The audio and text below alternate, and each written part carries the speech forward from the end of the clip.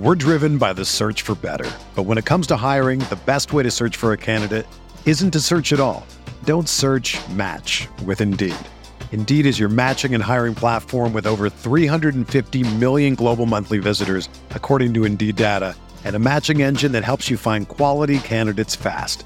Ditch the busy work. Use Indeed for scheduling, screening, and messaging so you can connect with candidates faster. Leveraging over 140 million qualifications and preferences every day, Indeed's matching engine is constantly learning from your preferences, so the more you use Indeed, the better it gets. Join more than 3.5 million businesses worldwide that use Indeed to hire great talent fast. And listeners of this show will get a $75 sponsored job credit to get your jobs more visibility at Indeed.com/Blue Wire. Just go to Indeed.com/Blue Wire right now and support our show by saying that you heard about Indeed on this podcast. That's Indeed.com/Blue Wire. Terms and conditions apply. Need to hire? You need Indeed. What do you think about the Laker team now? You follow the box scores of the games every day? Just the Lakers. You're kidding. That is really a compliment. I was pleased to see you smile at the top of our show because once the game starts, you have a game face. You don't smile much out there. I don't think you have to do things for money anymore. Correct. What's up, Laker fans? Welcome to the Laker Film Room Podcast. I'm Pete, joined by Darius and Mike. And last night, the Lakers scorched the Nets with a season-high 141 points. The first quarter was very competitive. Chicago came out ahead 32-31. There were 15 lead changes in one quarter, which is crazy. Very competitive, good basketball on both ends. And then in the second quarter, starting around the 9-minute mark, Lakers started to make a little bit of a push, and it was kind of a slow burn. They got up by 6 or 8 points. And then with about 2 minutes left, Vando, I forget exactly what the sub was, but basically we get the last year's starters, and they go on a crazy 9-0 run. I think it was a 12-0 run going back to the previous unit to close the second quarter. Out of nowhere, right? And so Lakers going into halftime are very suddenly up 16 points. And then to start the third quarter, brilliant offensive execution especially. And D'Angelo Russell was great the whole game, at least the whole competitive game. And then in that third quarter, just really turned the screws. And the game was right about over after the Lakers won those first 5 minutes of the third that Stu always talks about, D. And so at the beginning of this month, one of the process things, not just one of the headline thing, when you asked me what was most important to me to see out of January, was to see the offense get on track. And we are in such a different place offensively than we were before. We have not had one of them games where we win because of our defense in a minute. So we're going to have to put those two things together, but we've finally seen kind of some games won with their offense. And so very excited about that, D. The place where they're at with their offensive execution is just in a way different place than it was at the beginning of the month. It totally is. 141 points, 20 made three-pointers, 35 assists on 53 made baskets. Just a lot of good on that side of the ball. A lot of just cohesiveness and understanding of making the next pass and making the right read. Pick and rolls look sharp. Post-ups look sharp. I really do like what they're doing with Vando as a cutter. The synergy between Austin and D'Lo is back to what it was last season as like sort of a two-man guard pairing there, which I think is a really important part of what we're seeing within the context of like the larger Lakers offense performance. They were up at one point, Pete, like I want to say D'Lo had 20 points by himself at one point, and LeBron and AD had combined for 25. And the Lakers were up by 16. I think at that same exact point, Austin had 18 points. And so 38 points from your starting backcourt and only 25 combined between LeBron and AD. AD started 2 for 8 from the field, Mike. And he wasn't like laboring by any means, but his shifts were shorter. And it looked like the rotation decisions were clearly meant to sort of like keep his minutes load down from where it's been. He had missed some bunnies. It's funny because he started 2 for 8, but he finished 10 for 18. And so he clearly like found his groove. And anyway, very similar to LeBron too, where it's just like out of nowhere, you look at the final box score and LeBron had 25 and 12. I guess when you score 141 points, everyone is in on the mix. Even Vando, 17 points.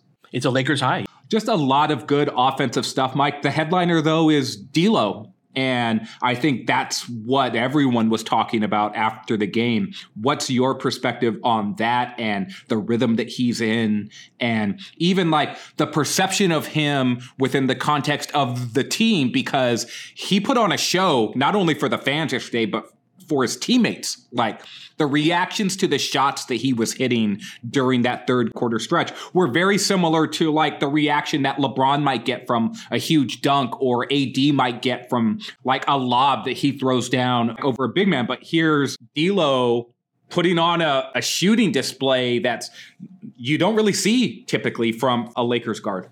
Well, he hit 8 threes, and then the 9th was almost a 3-quarter court shot that looked pure the whole way, went off the backboard and just rimmed out, which would have been actually insane. And that would have matched his career high, which he's actually hit 3 other times. You know, only LeBron and Kobe have hit the 9-3 mark for the Lakers. And Kobe's 12 is the only time there's been a Laker in double figures. And he was flirting with it. For the month now, D'Lo, 48.8% from 3, 4.2 makes per game. And that is just way up from the previous month where he was struggling with the shot, 1.5 makes per game and 32.7%.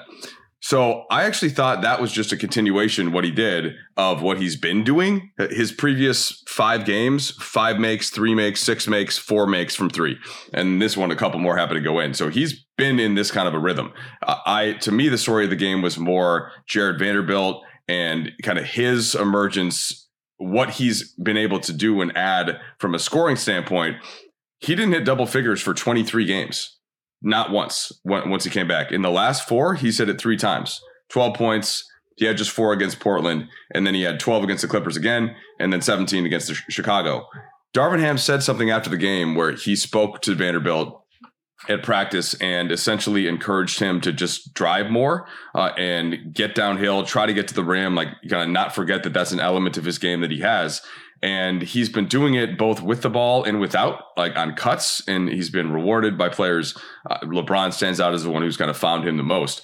And that last part, like to me, the key stretch of the game, you had alluded to this earlier, it was LeBron checking in, but it was Vanderbilt checking in, but with LeBron, and they replaced Taurean Prince and Rui Hachimura with about, like it was like 2:17, something like that, 2:30 to go. And there's a couple things, like one, Prince had 2 fouls, and I don't know that maybe that was the main reason why, but I would love to think that Darvin Ham is wanting to get to that group more. And that's something that we'll continue to see as Vanderbilt's minutes continue to go up, because it worked. And I think that he energizes LeBron and AD. We've talked about that a lot of times on the pod, but yes, like D'Lo's shooting was great. He's been doing that, but Vanderbilt kind of coming back even closer to where he was last year, if not exceeding, to me is the headline as you move forward onto this road trip. If you can get consistent offensive production out of Vando, it's a total game changer for the team, because the only argument against him playing a lot of minutes, like for me,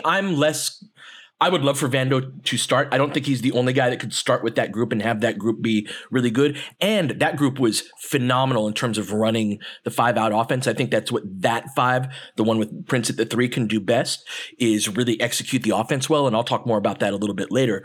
But Vando's getting 26, 27 minutes now, which is great. If he starts or not, that's not as important to me as the minute total. And part of him getting to that point total it's a couple of things. For one, us playing out of the post more opens up the cuts. And I alluded to this in yesterday's pod a little bit, those dives from the elbow and all of that. But he had this play yesterday, D, on just a ball screen with LeBron, where LeBron gave him a pocket pass and he caught it and he shot faked and got DeRozan in the air. DeRozan comes back down. Vando starts to go up, bumps him with the shoulder, gets a little and one. And I don't think I've ever seen Vando that calm and patient after catching the ball in that sort of situation, where he's starting to look like a guy that knows his reads and knows like, okay, if they do this, I do that off of the different actions, whether it's ball screens or cuts.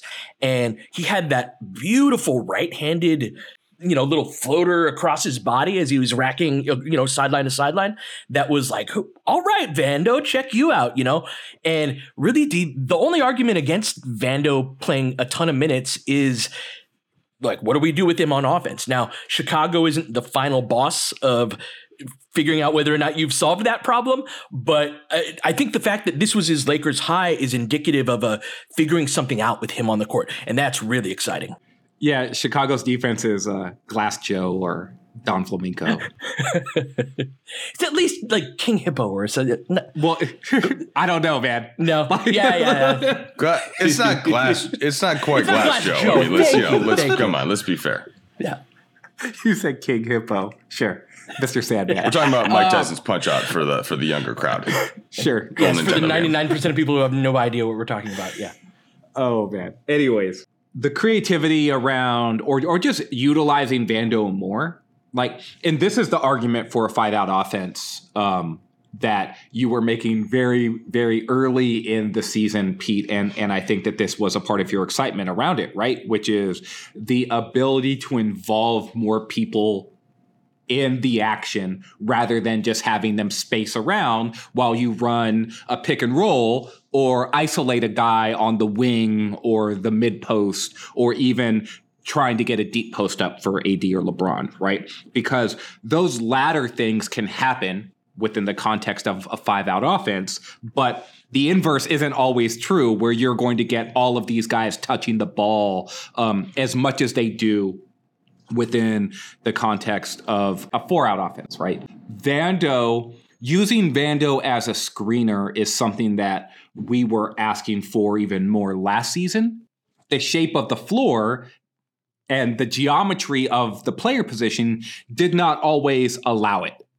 The Lakers going to that a little bit more, particularly with LeBron as the ball handler, where if they switch that, then fine. LeBron's fine with that. Then Vando's just going to go out and then it'll flow into something else. But if they don't switch that and they decide we're going to throw resources at LeBron, then LeBron is the man who has all of the passes. D'Lo has them too, but LeBron's just bigger than D'Lo. So all the over the top stuff or any of the pocket stuff or any of the skips or just everything that he has at his disposal. And you're not wrong about Vando being able to play in short roll and making those reads as to am I supposed to spray the ball here or am I supposed to attack? And it's clear to me that he's seen, at least the last few games, that teams are playing him to pass.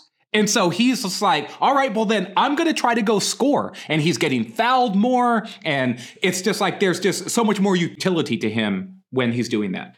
Well, and as to what Mike was saying about Darvin's quote, and there was a possession, one of Vando's buckets was Javon Carter was on him and he caught the ball in the corner. And it wasn't like he had an advantage, Carter was in rotation or anything, but Vando caught it and he went right at him, went right at his chest. And Carter's a really good defender. He's just in a totally different weight class than Vando is in. And so he kind of went through him and Euro stepped to the side of him and got a layup out of it. And it was that level of aggression, Mike, I think speaks to Darvin's point, right? About you have to have that sort of aggressiveness. So let's take a break and come back, talk a little bit more about the aggressiveness that comes from a little more confidence in knowing what you're doing. With HelloFresh, you get farm-fresh, pre-portioned ingredients and seasonal recipes delivered right to your doorstep. Skip trips to the grocery store and count on HelloFresh to make home cooking easy, fun, and affordable. That's why it's America's #1 meal kit. Whether your resolution is to save money, eat better, or stress less, HelloFresh is here to help you do all three. Say hello to your most delicious year yet with fresh ingredients and chef-crafted recipes at a price you'll like, delivered right to your door. Each HelloFresh box is packed with farm-fresh ingredients, and everything arrives pre-portioned right to your doorstep for less hassle and less wasted food. Don't let recipe boredom strike because HelloFresh has more options than ever. Dig into their biggest menu yet with over 45 dinner options to choose from weekly and even more market add-on items that suit any lifestyle. There are many things I appreciate about HelloFresh, from how it saves me time by having all the ingredients ready at my fingertips to how organized and easy to follow all of the recipes are. But most of all, I really do like the variety of offerings and all the different flavor profiles in their meal kits. Go to HelloFresh.com/LakerFilmRoomFree and use the code LakerFilmRoomFree for free breakfast for life. One breakfast item per box while subscription is active. That's free breakfast for life at HelloFresh.com/LakerFilmRoomFree with code LakerFilmRoomFree. The confidence that's coming in that kind of a setting, Pete, I think also just comes from knowing that you're going to play a certain amount. And that was also part of the issue with Vanderbilt early. And as he wasn't healthy, and yet maybe he's only going to get a shift or two, and he's playing for 14 minutes, and maybe he's taking 2 shots or 3 shots. And that part has evolved. He took 11 shots against the Bulls. He took 10 against the Clippers. And that's usage that's being taken away from somebody else, whether, Anthony Davis is certainly one, LeBron, a couple fewer shots, Austin, a couple fewer shots, since D'Lo was being aggressive as well. But that's the place that a defense is going to completely leave him. Then the utility has to come with that type of aggression. So I think you got to give both him and the coaching staff some credit for turning a corner there. And, how sustainable is it? I think I don't see any reason why he can't keep finding those angles, because if not, and teams want to guard him more traditionally, then great, just have Anthony Davis take more shots again. And that's what they don't want. This is sort of where defense are trying to steer things when he's on the court, and make them make an adjustment, I think, to this. And if they do, that's going to open up a different part of the court. It's a little bit of the same conversation when LeBron was talking about AD's passing out of double teams, that if you want to keep doing it that way, then he's going to keep finding guys, and it's going to get back to those numbers that you were sending us, Pete, about the assists per month and the passes per month, passes per game, whatever. And that all of that starting to come together. So my question to Anthony Davis on this yesterday was, the offense has clearly been ticking up, but the defense has been ticking back a little bit. And his quick answer was just that we can't, that's not acceptable. Basically, like, both have to stay high. But I think, and that's how players should certainly think. That's how he should think. But I do think that with the increased offense and with playing the small group a little more, that the defense is suffering some. So I'm curious if you guys see anything along those lines, or if you want to follow up on that Vanderbilt point. I mean, yeah, the defense is slipping. They're playing fewer defensive players, especially at the start of the game. Prince is a good defensive player, and anytime Prince's name comes up within the context of defense, his teammates are praising him. When AD talks about Prince, he brings up Prince positively defensively. And so I think Prince is well regarded by his teammates as a guy who can defend.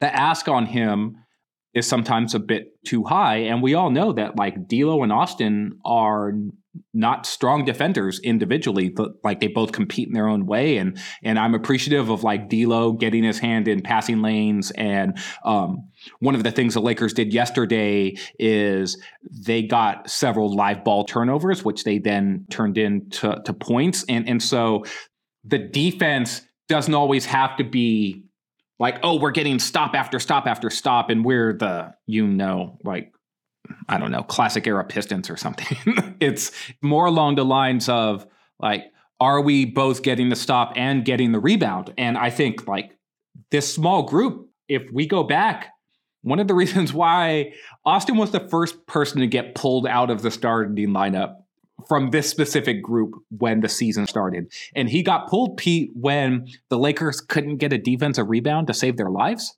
Darvin was just like, we can't do it anymore. The Bulls are a complicated team to say, like, oh yeah, we're just going to get every defensive rebound, because Drummond's really good on the offensive glass.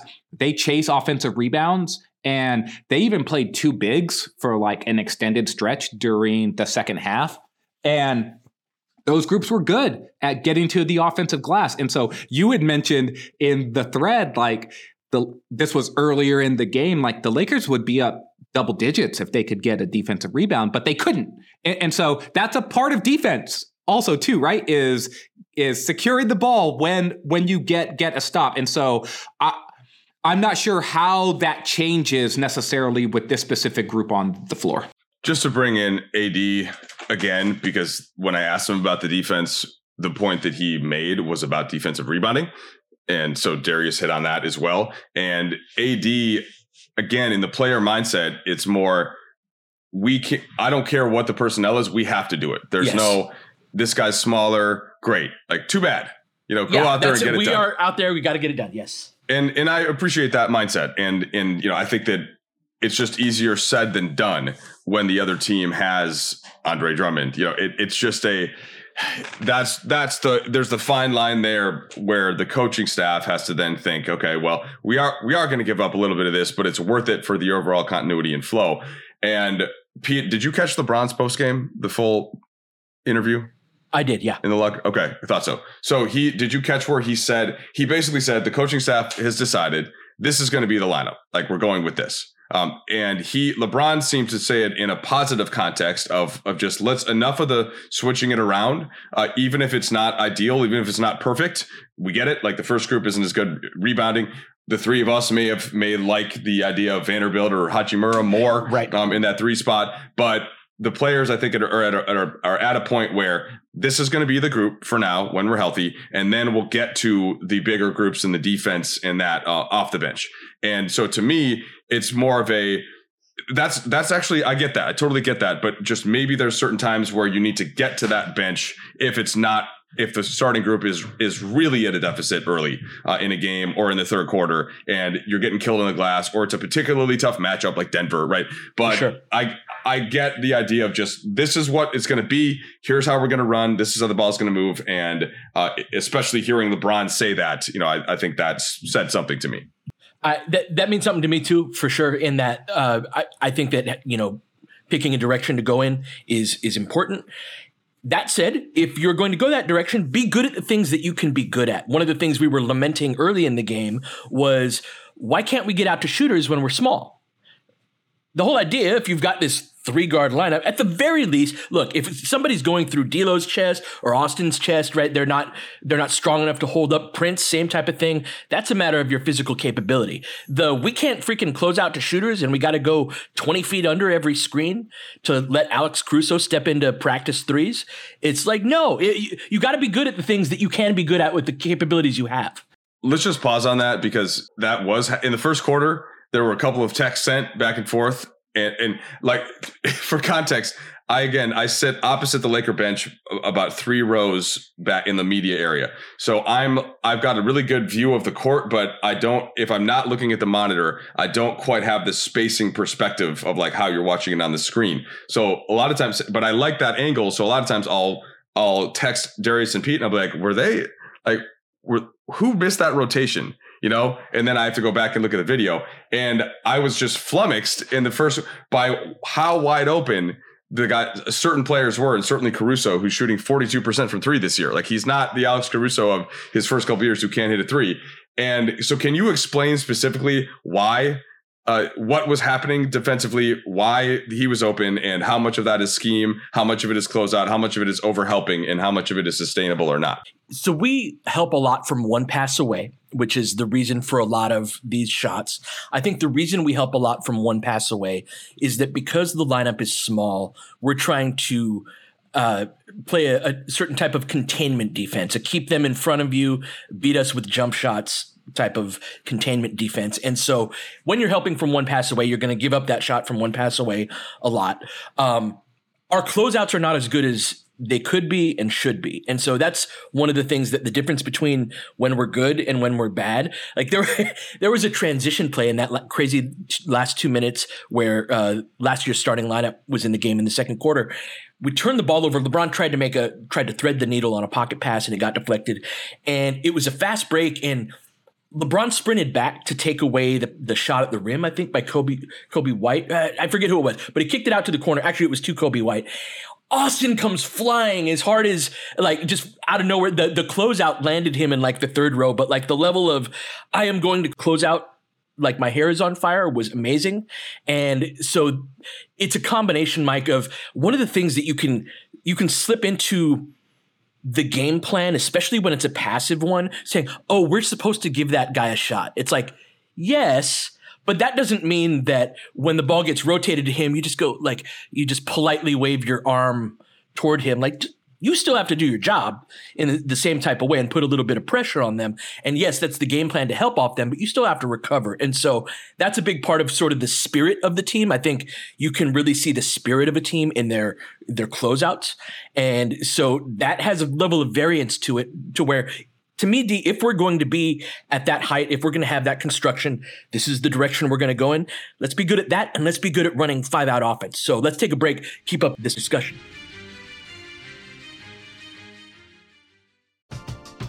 We're driven by the search for better. But when it comes to hiring, the best way to search for a candidate isn't to search at all. Don't search, match with Indeed. Indeed is your matching and hiring platform with over 350 million global monthly visitors, according to Indeed data, and a matching engine that helps you find quality candidates fast. Ditch the busy work. Use Indeed for scheduling, screening, and messaging so you can connect with candidates faster. Leveraging over 140 million qualifications and preferences every day, Indeed's matching engine is constantly learning from your preferences, so the more you use Indeed, the better it gets.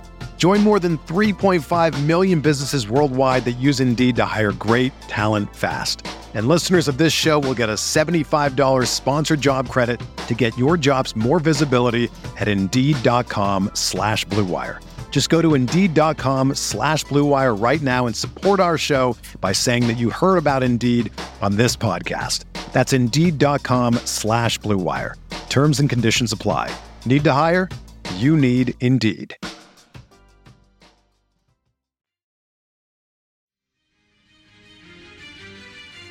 This is a conservative style of defense. Yeah, we're going to protect the paint, and we're going to sell out and have teams beat us with jump shots. The thing is teams are coming close to or beating them with jump shots. And then they're getting the offensive rebound if they don't make the jump shot. Yeah, and so it can be particularly frustrating at times. Going way under on an Alex Caruso screen or choosing to go under, I don't know if they're, because other possessions they went over. And it's just like, okay, like I don't know which one's correct. My understanding of our principles on that is that it's up to the guard, right? In terms of what they think the best route to go in. And then there is we're going under this, then there's a general level of like, are we closing out hard to Patrick Williams? Probably not. That's true of all 5 players on the court. So it's kind of up to the guard which direction they're going to go in. Yeah, and so 2 or 3 times during the first quarter, part of my frustration was like, oh, you went way under here because they understand the other team has coaches too. And the other team has smart players as well. And so when one of the things that sometimes gets called and sometimes doesn't is that when a big man sets a screen, he leaves a half a beat early and goes into his role. And he goes into his role in the same way that like an inside wide receiver goes into his cut right where he sees his partner wide receiver about to make his inward cut so that he can pick off the opposing defender so that he opens up his teammate. Big men do this for their guards all of the time. Like, oh, you're going to go under a screen? Well, then guess what? I'm going to wipe you out when I roll to the basket. And Caruso got a wide open three-pointer that way. DeMar DeRozan walked into an 18-footer that way. And it's just like, that's DeMar DeRozan. They're setting the screen inside the 3-point line. In theory, you can't go under there. He's too good of a shooter. But the flip side is that that's the scheme. The scheme is to like, we want to make these guys make jumpers, and getting out and rotating hard is to me the part that is tricky, particularly when your athletes are like Austin Reeves and D'Angelo Russell. Austin, I think, has given up a 4-point play in like 3 of the last 4 games or 4 of the last 4 games. Like, he's fouling jump shooters more often than I know that he would like. And I know more than the coaches would like. It's because he's busting his tail to get out to a shooter, but he's a beat late because he's helping and maybe over helping on actions where he is one pass away. D'Lo, I think, has the opposite problem in that he doesn't close out hard enough. At times, he is master of the I'm going to close out short, even against shooters that are viable shooters. And this is where it's just these are the types of shots the Lakers are going to surrender. And so is it shooting luck that these shots go in for the other team? Or is it we need to sharpen up our execution within the scheme? And it's probably a little bit of both, but when it is a little bit of both, those things sort of exponentially build on each other, and you get a team shooting 40% from three for an entire month of a season. And it's just we've played a quarter of the games here. It's a 20-game sample, Mike, and the team is shooting 41% from three. The Lakers then need to get that back in another way. And against the Bulls, they did. They made 23s of their own, but I don't know how sustainable that formula is either. How many block shots do you guys think Anthony Davis has in his last 3 games? 1 or 2, it seems like? One total, yeah. Right? So none against the Blazers or the Clippers, just 1 against the Bulls. He did have 2 against Brooklyn. For the month, he's at 1.7. Previous month, he was 2.5. November, he was 2.7. And then, there were only 4 games in October. It was 2.8. So this is where when you're talking about the scheme like that and what the ideas are, and so clearly Anthony Davis is on the back line often. The theory to me, when you just have you have Anthony Davis, and if you're playing a more aggressive scheme, you're sort of, go ahead, guys, you want to drive in? Anthony Davis is there. And it doesn't seem like that's happening. And Davis also does seem, because he should be, because he's played more minutes than almost any star in the last calendar year, seemed to be fatiguing some. He was questionable for the game against, was it against Portland or the Clippers? I want to say the Portland game. Yeah. Against Portland, and ended up playing 26 minutes. Didn't have to play in the fourth quarter. It looked like he might not need to play in the fourth quarter. So I'm wondering what you're seeing with AD defensively, with how the scheme impacts this, I'm just curious for your AD on defense thoughts. I think that's a great question that maybe gets to the heart of why we're helping from one pass away a ton, is that if this were a playoff game, how would we beat this team across from us with our defensive scheme? A lot of it would be, we're going to funnel you into Anthony Davis, and all roads defensively, everything we do is with the purpose of funneling you into him. But with the minutes load that he's playing, with the offensive burden that he now has, which is not the same that it was at the beginning of the year. I got a video coming out soon on his post play. He's become a wonderful hub of offense, which has been right near the top of the best developments about this season. That's a lot to ask a guy, right? And so I think that part of why we are in an especially containment defense is to not ask AD to be that every game after game, while being the hub of the offense, while playing the minutes load that he's playing in all of the games that he's playing. There has to be some level of relief for the guy that's been moving the couch, D. And that's one of the reasons why we didn't really get into the specific roster needs. We'll do another pod on that before the actual deadline. But a backup defensive 5, just another guy that can grab the other end of the couch for AD in stretches like this, that can even happen in important games, right? Even when he's not on the floor. And I like Christian Wood, and I think he's been a good addition to the team, but that's not the style of player that he is. And I think that having just another guy to help AD with that would help a lot. Well, Wood's also not playing minutes with AD anymore. The return of Vando's taking that shift. The realignment of the roster when Vando, Wood, and Rui are all available to play, and LeBron and AD are both playing, it's okay, well, Vando is taking minutes at power forward. Rui is taking minutes at power forward. LeBron starts at power forward. You only have 48 minutes at power forward, and they're not giving any of those minutes at power forward anymore to Christian Wood or Anthony Davis, right? Whichever one you want to classify. And so these sort of lone big lineups, you can still have bigger players on the court, and the Lakers are. There are minutes where it's LeBron, Rui, and AD, or LeBron, AD, and Vando. It's just okay, there's been some Vando at the 2, D. There's been some big groups with those bench groups, yeah. 100%. It's just not a 2 6'11" guys. Yes. And so the ask then is, okay, well, let's change this and let's contain a little bit more and let's not put as much pressure on AD because he can't block a shot and rebound the ball at the same time. Or go to block a shot and challenge that and then recover all of the way back to get a defensive rebound when the ball sprays off of the backboard and goes in their direction. And so you need help from every direction. AD, I bet if you gave him the truth serum a little bit, he would say too, it's just like, look, man, like he can't be destroyer of worlds defensively, Anthony Davis, while still being, I'm going to be this important on offense. You can maybe do that as a perimeter player, but as a backline defender, you play the most important defensive position on the court. And like offensively, he's super important now too, with the real sort of fine tuning of what they're doing offensively. So I don't know, man. It's just like, I'd love to see AD get back to IST AD in terms of what he's doing defensively, but I'd like to see that from LeBron too. Like, I think in a playoff environment, that's what you're going to get from those guys, but it's almost impossible to say we're going to get that 80 games a year, right? And I think that's where we are with AD during this stretch. I would also say too, Mike, that this is the time of year where a lot of effort can start to wane. We're entering those dog days before the All-Star break and in the lead up to the trade deadline, where I think a lot of players are looking at like, okay, we've already played half of our season, and the All-Star break is still a couple of weeks away, and so I think that plays a part in this too.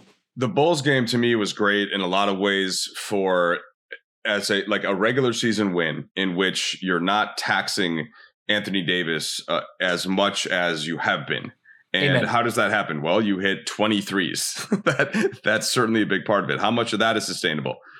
You're not going to hit 23s, but the offense has been better. Like, guys are getting open more. D'Angelo Russell, so the shooting, I think, has evolved to where you can expect some of that, if not to be that hot. LeBron, he did have the previous game where he didn't play, and I think that is helpful in terms of his level of energy. And, so AD is 30. He's certainly still in his prime, but he's not 26, just in terms of the 82 games of the absolute peak energy, especially when he hasn't missed games of late. And again, we'll continue to knock on wood for that for AD. So now you go into the Grammy trip.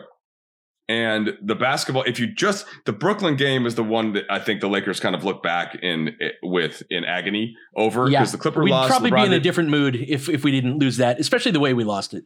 Well, yeah, because you had beaten OKC, you had beaten Dallas, started out really great against Brooklyn, and then just basically stopped trying hard, and they hit a ton of threes, so that would turn essentially, that would have been 5 games out of 6 in terms of wins, and like that. I don't like just taking that, oh, well, if you would have won that game, because you could also say, well, then maybe what if you would have lost the OKC game because they got hot in the fourth? So you have to kind of play both sides to that one when you're looking back at your record. But going into this trip then, where can the Lakers come together with the group that they have? And I'm not going to do the thing Darius and I did before where we're looking ahead and saying this is what the record should be. But these are some winnable games to start this trip. And I think that they are playing better than the team that we saw at the beginning of the month, even if the record doesn't reflect that to the way that you would like it to. And can they continue some positive momentum there and just hang around now as teams like Utah falling off a little bit, Houston falling off, Golden State falling off. So it's becoming more of a crystallized, the play-in and fighting for the play-in isn't as much but fighting for home court in the play-in or trying to get out of it. That has been the goal now, with some of these teams slipping maybe even earlier than some folks thought. Absolutely. And I think that our offense and continuing the progress we're making there is going to be crucial in that. We start out with Golden State, who are one of those teams where they're one of the couple of teams that are of the I don't want to say they're a non-lottery team because they're a lottery team right now, but there are a couple of teams of the veteran teams that I do think that Prince at the 3 is appropriate for. And so I have loved our execution of 5 out, particularly the whole conversation we have about D'Lo, Austin, Prince not being very physical, the other teams know that too. And one of the things they do on that is they try to pressure those guys. They try to, whether it's on the ball or off of it. And one thing that we've gotten really good at is countering that. Something that will often happen when you're not as polished offensively at that is that you will let them push you out toward half court. So if they're playing ball denial, they're top locking an off ball screen, you're still going to try to fight through it and get to the spot that you were supposed to get to, but now you're catching it at the hash mark as opposed to right above the 3-point line or curling it, right? And so one thing that Prince and D'Lo are especially good at, and Austin is good at and getting better at, and this is sort of the point that I'm making, is that you got to find what is the shared superpower of a five-man group. And I think that D'Lo, Austin, Prince, LeBron, AD group, for as much as I've lamented the size and physicality of that group, can be really good at executing 5-out offense. Where do we cut? Oh, he's sitting on my right shoulder. I'm going to cut baseline on that top lock. And then it's going to flow into a 2-man game between 2 other guys. And there's a certain unselfishness that comes with just making the right cut, even though you don't get the ball, but you've opened up a side of the floor for a 2-man game between LeBron and AD, for example, that continuing to build on that. If that is going to be the group, then become great at the things that you can become great at. And whether that's closing out to the 3-point line, close out hard to those guys. If it's executing 5-out, be good at that. And they've really made progress in that respect on the offensive end. So good win to end the homestand. We got the big old Grammy trip coming up. We will be back on Monday to discuss the game against Golden State. But until then, you've been listening to Laker Film Room Podcast. We'll catch you guys next time. James has got it in low to McHale. McHale wants to turn. He's double teamed. Just pass out in front. Broken up by Worthy. Tip to Magic. Worthy dies on his belly. Magic scores. There's Magic got it. Magic fires again. The Lakers win the game. The Lakers win the game. Rebound is Lonnie. 3 seconds left. Van Exel to win it. It's on the way. Good! Kobe Bryant, 48 points, 16 rebounds. Shot with his 8th block shot that ties an NBA Finals record. A lot of Laker fans sticking around for this. You're seeing something that's very rare indeed. A Laker to get MVP chance in Boston. Of all places. Are you kidding me? Kobe, hard to believe. Are you kidding me? Unreal. Are you kidding me? Lakers looking to push. Bryant spinning in the lane. Back for Gasol. Pretty pass. And it's back to a 3-point game. Kobe Bryant picked up by Bell. There's the move. 2, 1. Listen. Unbelievable. For the victory. It's over. Shot clock now to 5. Bryant. Yes.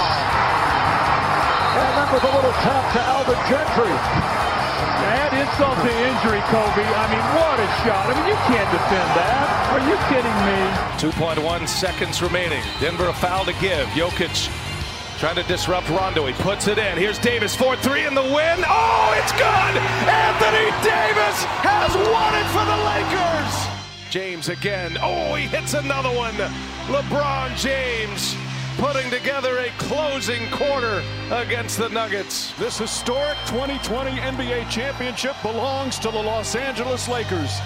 The Lakers conquer the bubble, and banner number 17 will soon hang in the rafters.